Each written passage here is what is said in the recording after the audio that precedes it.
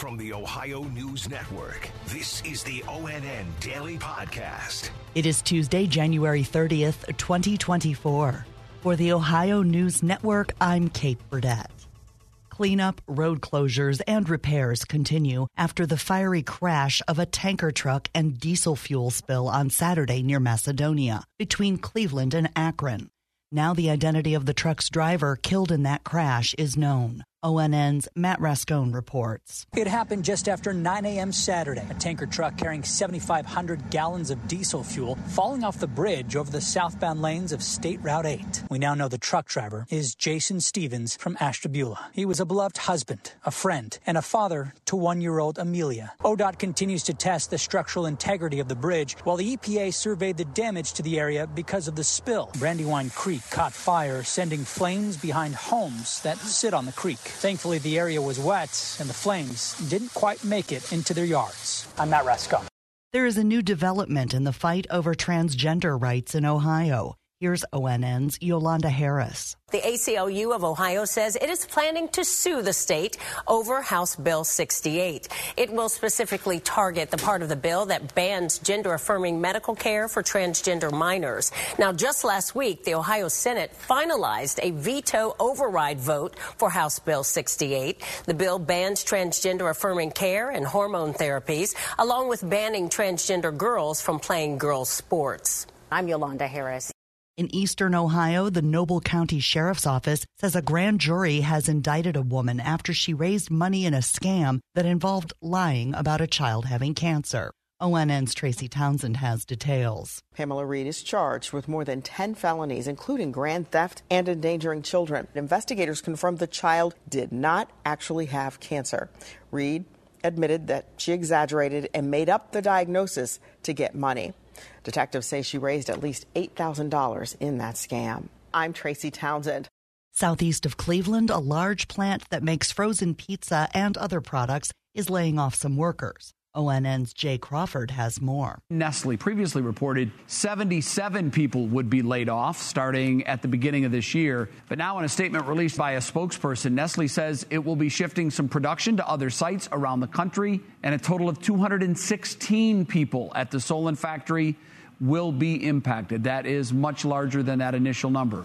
Nestle did not specify whether this new number will all be layoffs, but said the factory will remain in business. I'm Jay Crawford. About 1,000 Norfolk Southern engineers and conductors will soon be able to report safety concerns anonymously through a federal system without any fear of discipline.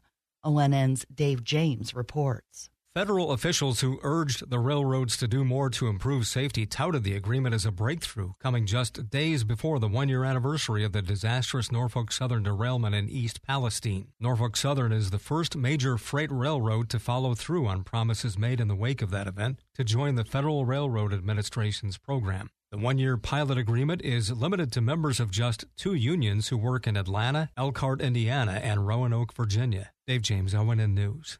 Recreational marijuana dispensaries could be opening around Ohio later this year, but officials in Hancock County in northwest Ohio are hesitant to allow them there. More from ONN's John Monk in Toledo. Findlay Mayor Christina Mern says her main worry is an inundation of billboards and advertisements taking over the city. Making sure that we don't become a state like Michigan where they have the billboards all over the place and it's kind of glamorized, just widely accessible. And at the county level, the Hancock County Adamus Board is also not ready to support dispensaries either. Their executive director says unlike tobacco and alcohol, there have been no national studies on the effects of cannabis on a variety of pre-existing conditions to make educated decisions on. I'm John Monk reporting in Hancock County.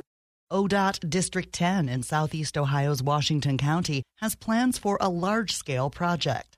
ONN's Brett Wharf has the story. State Route 7 from Marietta to Belpre, Ohio features heavy truck traffic and large intersections that force drivers across 4 lanes with very few traffic signals. $8.7 million was secured for Logistics Lane. The reduction or conversion of access points on the route are included, as well as infrastructure for the future of automated vehicles and expansions to the Central Ohio River Information System to let users see boat activity. The project will run between 2026 and 2028. Brett Wharf, ONN News, Southeast Ohio.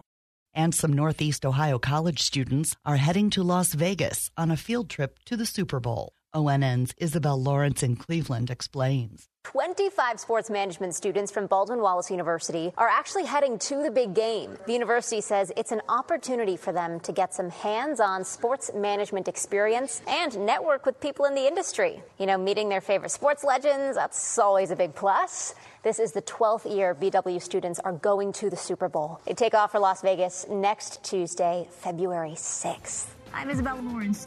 Special thanks to our television affiliates WKYC in Cleveland, WTOL in Toledo, and WBNS in Columbus for their contributions to today's podcast. I'm Kate Burdett on the Ohio News Network. This has been the ONN Daily Podcast, a production of Radio Ohio Incorporated on the Ohio News Network.